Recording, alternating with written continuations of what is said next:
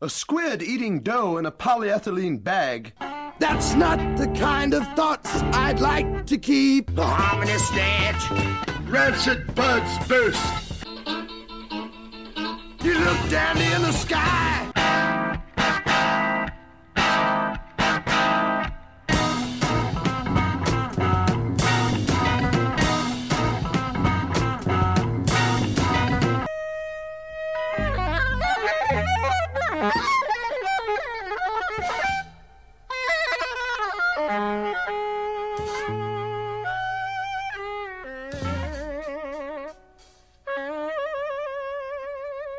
Hello and welcome to Track by Track presents Trout Mask Replica. My name is Joel Bacher. I am guest hosting for Darren Husted as we go track by track through Captain Beefheart and his Magic Band's legendary 1969 double album Trout Mask Replica. Today we are discussing China Pig. China Pig is, and if I were a professional I would have had this document up beforehand, but I'm opening up right now. China Pig is track 11, fifth track on side 2 of Trout Mask Replica. This was recorded in the Trout House in Woodland Hills, California, sometime in 1968 or early 1969. The exact date of the recording is unclear. Personnel on this track is Doug Moon on guitar. Unlike every other song on the album, it is Doug Moon on guitar and Don Van Vliet on vocals. Only the two of them, guitar and vocals. Length of the track is 4 minutes and 2 seconds. My guest today is a North Carolina-based attorney, Paul Dickinson. Paul, welcome to the show. Thank you, Joel. Thanks for having me. So the first question that I usually ask of people on the show is, what was your first exposure to Captain Beefheart, and what kind of stuff had you been listening to prior before you experienced his music? I thought about that because you had told me you would probably get asked that question. And I'm able to narrow it down pretty good to the fall of 1975 when I was 15 years old. And I know that because that was the first season of Saturday Night Live. And I had met a friend of a friend who was much older than me at the time, who was in fact married and had already graduated from high school, who had his own house outside of Tampa, Florida, where I grew up. And we went over to his house one night to watch one of the early Saturday Night Live episodes. And I was warned by my friend who was taking me over there. Now, Mike Knapp, who I'm sure will probably hear this, knows the story, that warned he's going to play you a song when you get over there to determine whether or not you like it or not. And sure enough, Mike was one of the first people I ever knew to have his own stereo room in his little house. And he brought us back there and played Orange Clawhammer off Trout Mask Replica. Wow. It was the first Captain Beefheart track I ever heard. And I actually liked it.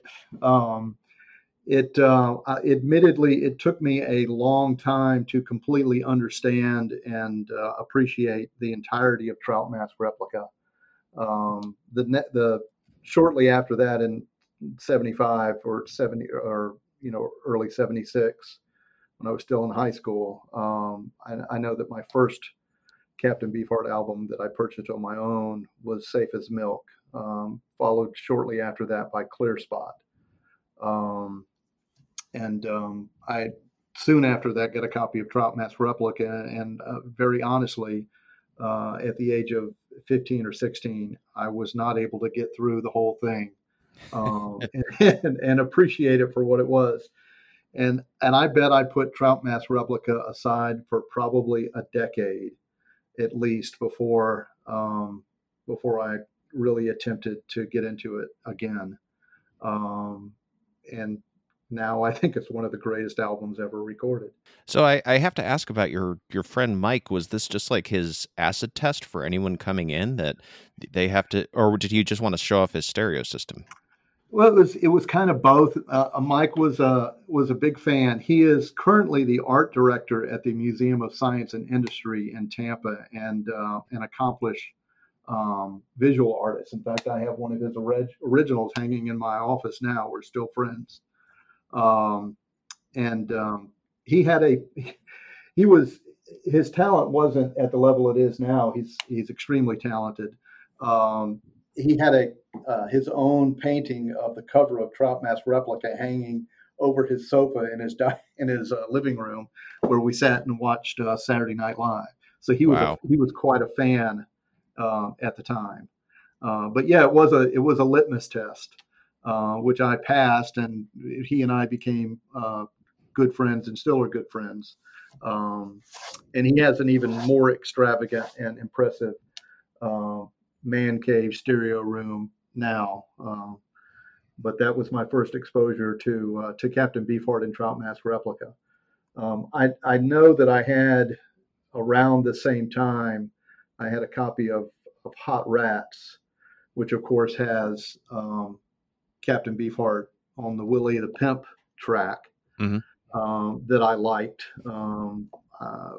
My first Frank Zappa concert was probably in I think it was in 1978, and I was able to. The same group of friends went to that show. There's a picture of us sitting in the crowd, waiting for Frank to come on, and we were able to meet Frank after or before the show, and I got Frank to sign the cover of Hot Rats for me. That was one of my favorite Frank Zappa album, probably. It's a great album, and that's fantastic that you got him to sign it. That's so cool. I think actually, yeah, Willie the Pimp was probably the first time I ever heard Van Vliet's voice. Certainly, because I came to Beefheart through Zappa, as a lot of people do. The question has come up on a few episodes of this show. If you're a fan of Trout Mask Replica, what's a good song to play for someone who has never heard it before, that is not going to immediately send them running away screaming, that is going to like entice them to listen to the rest? And I really feel like Orange Claw Hammer is not a bad choice. Like it's unusual in that it's one of the 3 a cappella songs, but it's also very beautiful, especially by the standards of this record. So I when I was discussing when David Lipson was the guest, when we talk about Orange Claw Hammer, I'm recording this all out of order, and we discussed that there's kind of a soaring beauty to that track that makes it not a horrible.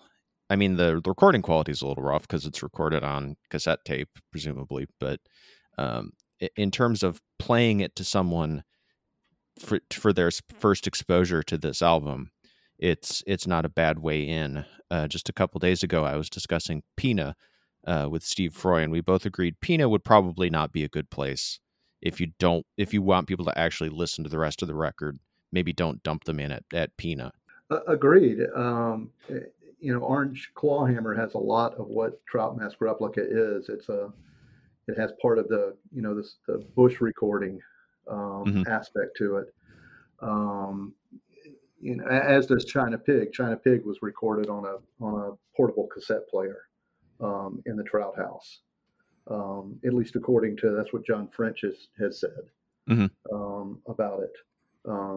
And China Pig is unlike any other track on that. Well, you could say that about every track on. That's very true. Yeah. Replica, which is one of the appealing aspects of the album itself.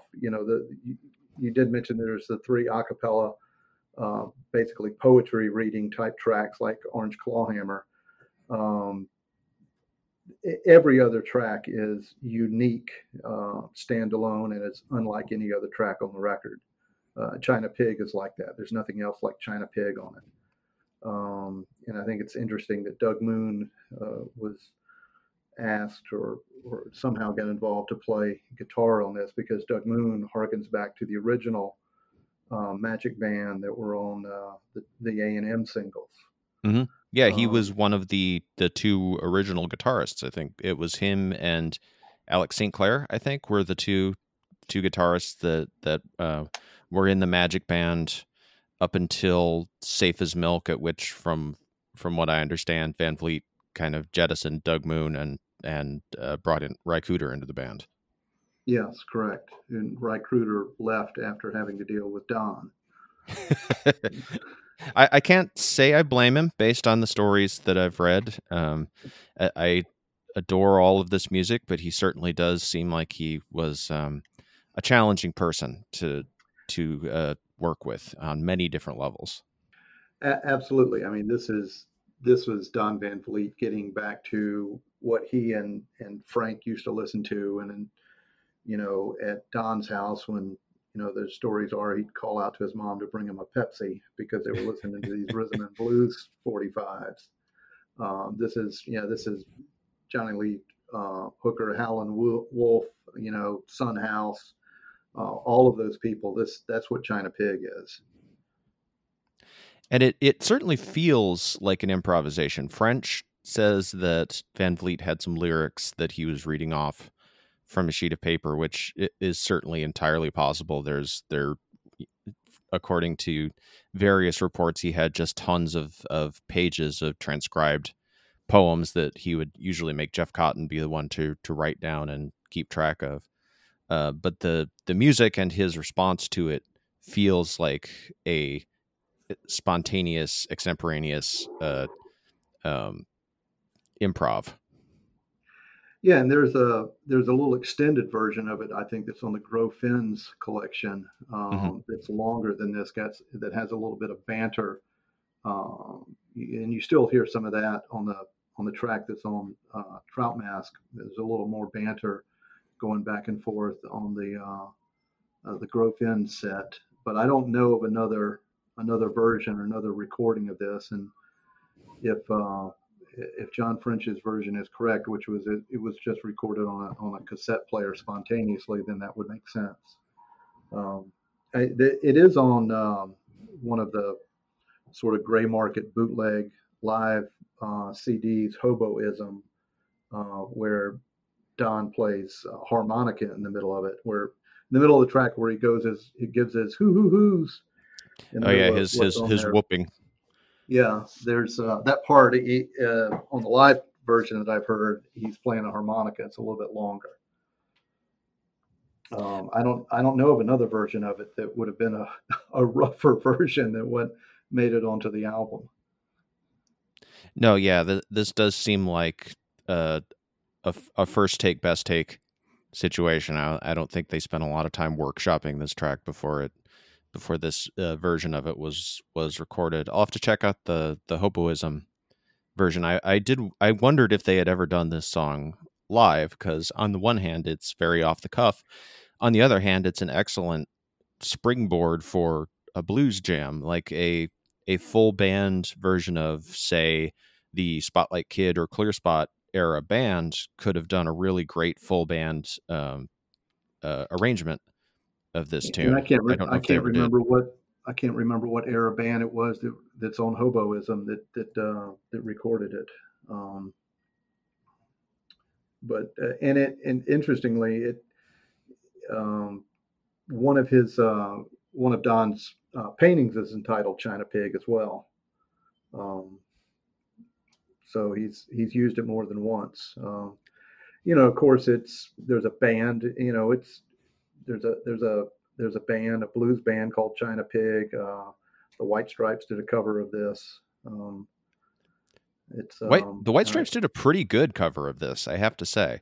Covering Beefheart is always a tricky proposition. When I've spoken to musicians who have worked on his, I'm always intrigued to hear how they approach a Beefheart cover. Some are obviously more challenging than others. A lot of this Trout Mask material and Lick My Decals Off material is fiendishly complicated, whereas something like I'm Gonna Booglerize Your Baby is not necessarily as challenging, but his personality and what makes the Magic Band so special and distinctive is so strong throughout all those recordings. It's an interesting challenge to come to it as an interpreter.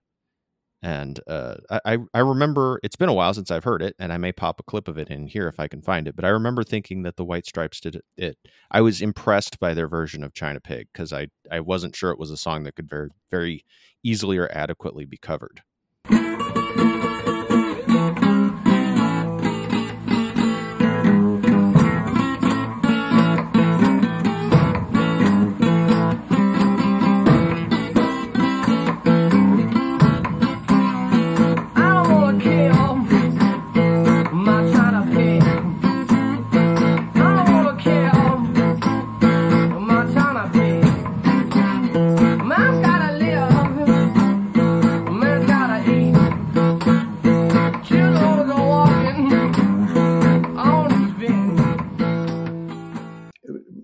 primarily because of the vocal aspects of it. I think Mm-hmm. it's there's few people that sort of get into the Howlin' Wolf, Son House, Don Van Vliet kind of vocal range that exists. Muddy Waters, lots of people try it. I don't think many succeed.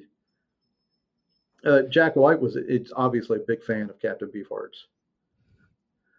Yeah, they did an EP that was, I think it was Ashtray Heart, China Pig, and I can't remember the third song that they covered, but they did a little EP that was a bunch of Van Vliet covers, and I know he's discussed the influence of Don Van Vliet. You can certainly hear the the kind of mutated version of the blues as a starting point for the White Stripes as well as the Magic Band. They arrive at different places, but that they're coming from that R&B base.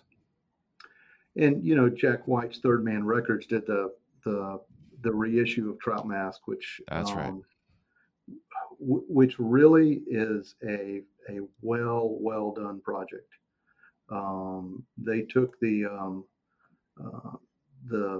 remix that was in the Zappa Family Vault that had been released on CD some years before. That was a good remix, and put it out on vinyl. And it is a really well done project. The sound quality is fantastic on that. Oh, sure. I know Third Man does a lot of really great work with reissues and remasters. It's funny. I've talked to a few different people. My first exposure to this album was on CD rather than on vinyl, and so it's interesting. The difference of experience is interesting to me because for me, the whole album always just flowed as one kind of big extended explosion of music. Like there was no breaks, there was no pauses. It was just, from Frownland through to Veterans Day Poppy, just this kind of blurt. Whereas with vinyl, you at least get the little breaks of the side, flipping the side, and you could kind of decide like, am I up to the next side, or or have I had enough? Am I done for a while? So you said it took you. You set this one aside for about a decade before deciding to tackle it again? I might have taken it out and played a track or two, or I would take it out and play Orange Clawhammer, and maybe listen to a side and put it back. But I'll be very honest, I did not love it to the degree that I do now, and think that it's that it's not toppable for a good 10 years. And I think that was more because I didn't put the effort into it at the time. I was, there was other Captain Beefheart records that were more accessible. Sure. And I was doing a lot of catch up at the time. This was in 1975, 76, the majority of what you would consider his best work had already been released. Mm-hmm. It took me a decent amount of time to get into Mirror Man as much as well. Mirror Man has some long meandering tracks on it. I think it's really good now, but Mirror Man was an album that it took me a while to completely get through and appreciate. Yeah, Mirror Man is the challenge with Mirror Man is less the tracks being kind of spiky and discordant in the way that Trout Mask so frequently is, but like you say, the length of the tracks, it's such a change. Or I mean, obvious Mirror Man was recorded prior to Trout Mask. It was the Strictly Personal era band, but that comes to you in a plain brown wrapper, right? Project. Yes, for the listener who doesn't know, the original idea for the Mirror Man and Strictly Personal records was that Don and the band wanted to record a double album called it. Was it Brought to You in a Plain Brown Wrapper? Was that it? Yeah, something like that. Yeah. And one of the albums was going to be the shorter tracks, and one of them was going to be the live extended versions that you hear on the Mirror Man album. Which, now that I'm saying that, I always presumed they were live, but I'm not. They may have been live in studio. I'm not sure. Well, it's interesting you say that. The favorite way for me to listen to Trout Mask is when I'm in the car alone on a long drive, and some people would think that's torture. To me, that's the that's the best way for me to experience Trout Mask, and I've done that dozens of times. I mean, there's nothing but you and Trout Mask Replica, and there's no interruptions. Like you said, listening to it on CD, you're going from the first track to the end of the last track, and it allows you to. The other thing it does is allows you to concentrate and listen and hear the interplay of the musicians and Don. It's and knowing that everything that they're doing is intentional, that it's supposed to be that way, that they practice it to be that way. Because I think everybody's first impression when they listen to Trout Mask is, they're not even trying. They're just playing. It's just they're banging on their instruments. What is this noise? Until you realize what the intent is, and then you can hear the different musicians and the different instruments interplaying off each other, and the how they all blend together. And there's actually a rhyme, reason, and purpose to how they play things. It's the melodies and the chord changes. It's remarkable. It's impressive to know that they were able to do all that.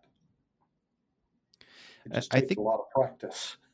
An insane amount of practice. The amount of work that these young men put into preparing this record and rehearsing these songs and being able to play them the same way every time, despite the overlapping polyrhythms and the polytonality is, and the fact that here, 50 plus years on, we're still talking about it. And every time I listen to it, I hear something I didn't notice before. Like there's so much music packed into every few seconds of this album that every time I sit down and listen to the entire album beginning to end, I'll hear a little guitar part that I've never caught before, or I'll suddenly notice the way the bass part on one track will be in a completely different time from the drums, but then when they get to the end of the bar, they're both back together in a different groove. It's just this constant font of creativity to the point where I'm doing this entire series attempting to unpack it in various ways and still coming horribly short in terms of discussing what really makes this so special and unique. The interesting thing is that you think about what this band was and then what the band was just a couple of years before this. Yeah. The where they started, I mean, they were on American Bandstand with Dick Clark. There's the I don't know if it was American Bandstand. It was the Dick Clark show when he had Don Van Vliet call in when they played Diddy Wah Diddy, and everybody was dancing to it. He was on the Shindig show, playing on the beach. They were. I have a mimeograph sheet from a radio station in Palmdale, where Diddy Wah Diddy was the number one track on the song, on the hits, on the top 40 in Palmdale for 2 weeks in a row. I mean, they were on the verge of being successful, very successful and popular. And I think it's Doug Moon on the Under Review documentary talks about how they were being compared to the Rolling Stones, and they were a lot of their their set was similar to the Rolling Stones. The Rolling Stones' first album was only 2 years before the Diddy Wah Diddy single came out, and then they go from Safe as Milk to Unconditionally Guaranteed to Trout Mask Replica. the change started with the Plain Brown Rapper sessions, Hmm. and I definitely think that Strictly Personal is a step down from Safe as Milk, but you can easily see the transition from from Safe as Milk to Strictly Personal. You can see how that transition's going, and they are sort of morphing the blues into something even more psychedelic and stretching it out. Hmm. And then you get to Trout Mask Replica, and the song that we're supposed to be talking about, China Pig, then takes Trout Mask Replica and the pure blues all the way back to before Diddy Wah Diddy, Right. where it's just Don Van Vliet and Doug Moon on an acoustic guitar, singing about his China piggy bank that's sitting on the mantle that he's trying to get coins out with a fork. I've always, on China Pig, and yeah, like you say, it is a pre Diddy Wah Diddy blues. It's harkening back to the oldest tradition of the Delta and Piedmont blues singers. I think that from what I've read, he and Moon were initially kind of screwing around with the Mississippi John Hurt tune Candyman, and Van Fleet gave him the instruction that you hear at the beginning, which is something like play one of those ka-chunk, ka-chunk, ka-chunk, which Moon interprets into this Hooker-esque blues groove, for which he received no writing credit, which is kind of unfortunate considering that he's quite clearly coming up with that guitar part on the spot. And then to overlay it with these lyrics that a great mix of the surreal and the quotidian on this track, because he is singing about, like you say, his piggy bank. I don't want to kill my China pig, but he's giving it a kind of and not exactly a sentience, but he's definitely blurring the lines between a piggy bank and an actual pig. In the I used to have my pig go with me. We walked for blocks. The fact that he refers to it as killing the China pig rather than breaking it open. He said saying he fed the neighborhood. There's, he's paying for it from the money from the China pig, but that also implies a barbecue. One little girl used to put her fingers in his snout. So it's this, if he is coming up with this on the spot, or,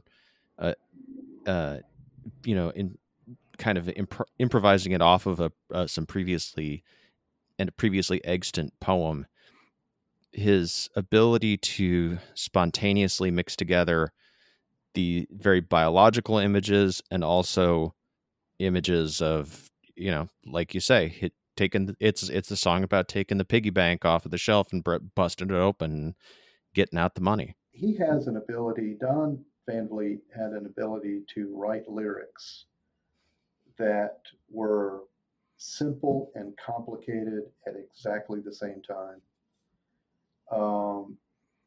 Lots of people, talk about Frank Zappa and Don Van Vliet. Frank Zappa and Captain Beefheart, they were friends. They grew up together. They played together. Frank Zappa is the producer on this album. Frank Zappa is, by far a much more accomplished musical talent and musician, much more accomplished in the ability to write and arrange music. Mm-hmm. But the level of lyrics that are in their two songs, it's not even close to comparable. Frank is at a third grade level, and Don Van Vliet's at the PhD level. That's an interesting way of putting it. Yeah, that is one thing that, I mean, I'm aware as a Beefheart fan and as someone who's listened to these albums over and over again, I'm conscious of the brilliance of his lyricism, and also his phenomenal way of twisting those words with that astonishing instrument of a voice. But in going through this project, where I'm going through this album track by track, it really does stand out that every song on this album has some just breathtaking imagery in it, things that stand out in it as just so clear in the mind's eye, a mixture of humor and kind of surreal, disturbing imagery and stuff that's very, run of the mill mixed in, and yet all standing out with the clarity of an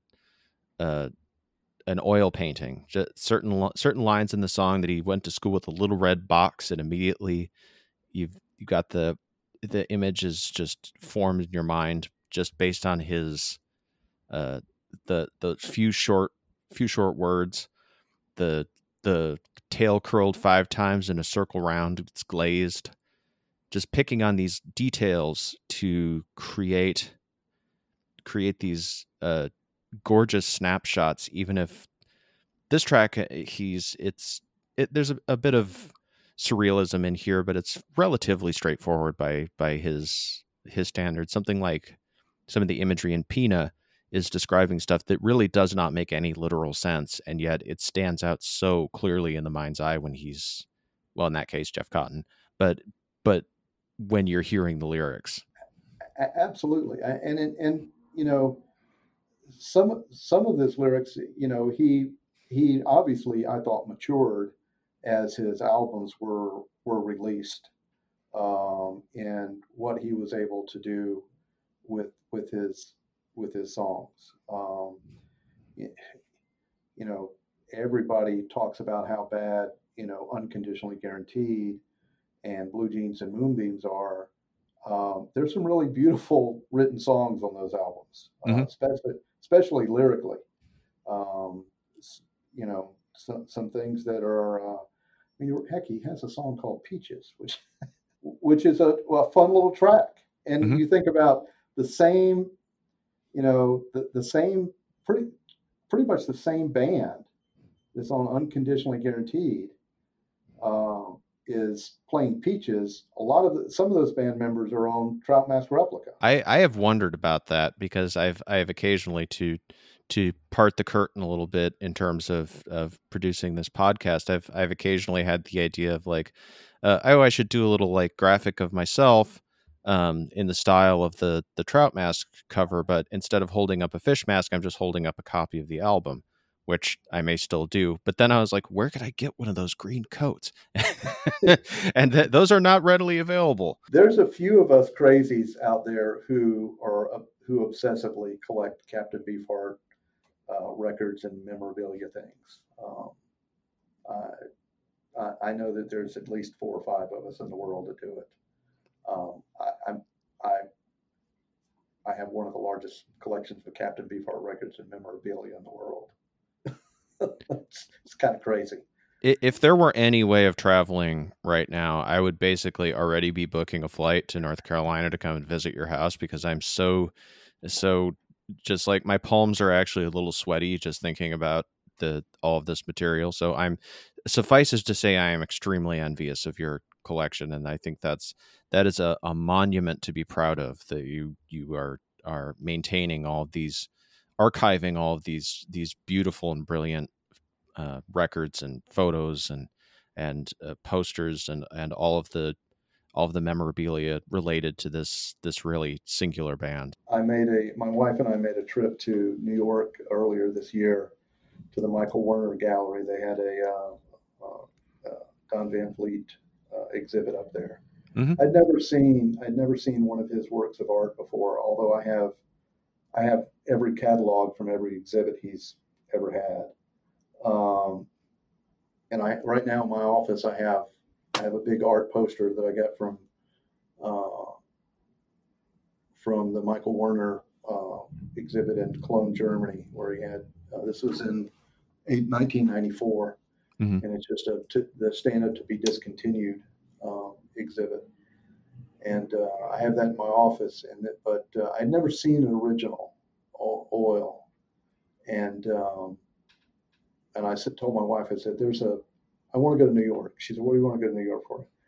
I said, it's crazy. I said, but, and she knows I'm a Captain Beefheart.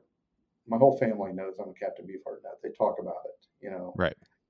My daughter, who just started buying records, she'll go into a record store and go, do you have any Captain Beefheart? And they'll look at her like, Why are you asking? She's just, just over uh, 23, and You raised her right, man. You raised her yeah, I right. know, I raised her right. She knows who Captain Beefheart is. Anyway, when we walked into so we went to New York. I told my wife, I said, well, there's a Captain Beefheart art exhibit and Don Van Vliet. And she said, okay, let's go. We went up there for the weekend, and of course, my palms were sweaty. I was going up. We were going to New York. This was right before everything in COVID shut down. I think it was in. I think it might have been in. It was in either February or March, and it had just opened. We went up there, took a cab, went there.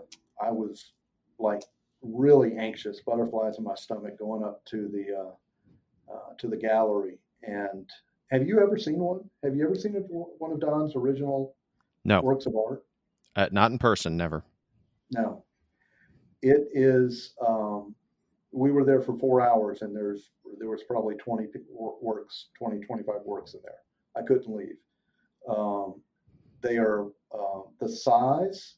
Number one is massive, and the work that he puts into them, you cannot appreciate the brushstrokes, the thickness of the paint that's on the canvas. Some of them were on wood. It was, and I would just stand there and stare. I told my wife, I said, I may start crying when we go into this place. I can relate, man. I can relate. So there's few of us out there. You understand exactly what I'm talking about. Oh yes. No, I've seen reproductions of his paintings. I've never seen one in person. I've heard they're much larger than you would expect, just based on looking at pictures of the paintings. So someday, hopefully, when things open up again, if things open up again, I'll get the opportunity. Completely, yes. He was critically acclaimed as a visual artist, as a painter, separate and apart from anything that had to do with him being Captain Beefheart. That's pretty clear. And there are other musicians that paint and that draw and that, produce things. Nobody's ever done anything like Don Van Vliet did. Nobody makes the jump from one career to the other. You could almost say he was more successful as a painter than he was as a musician and putting out albums. His production as a painter was far more successful for him than anything he did with a record company. So when Darren hosts the show, he rates the track at the end of the show. I say on every episode that I rate every track on this 5 out of 5 because I don't believe that it's possible to really compare them to anything.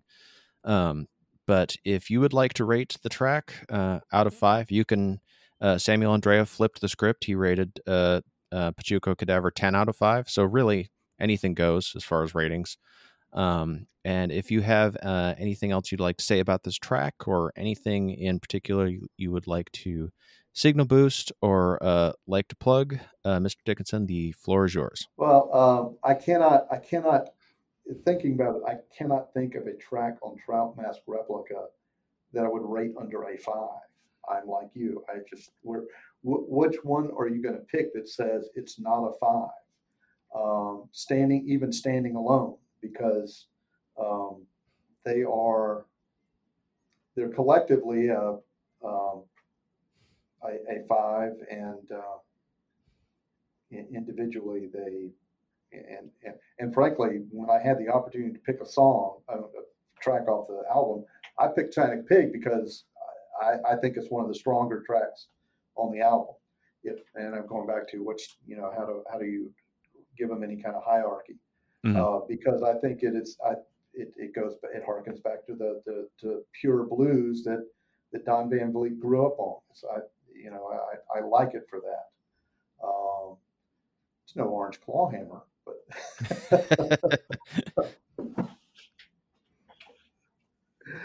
I don't have anything else to plug, Joel. I appreciate it.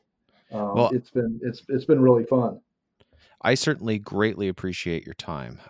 If you want to follow, and you, the listener, would like to follow Track by Track on Twitter, we are at _Track by Track. If you want to follow me on Twitter or Instagram, it is at Joel A. Bakker. That's Bakker. Mr. Paul Dickinson, thank you again so much for your time. Thank you for having me. I appreciate it. And thank you for listening.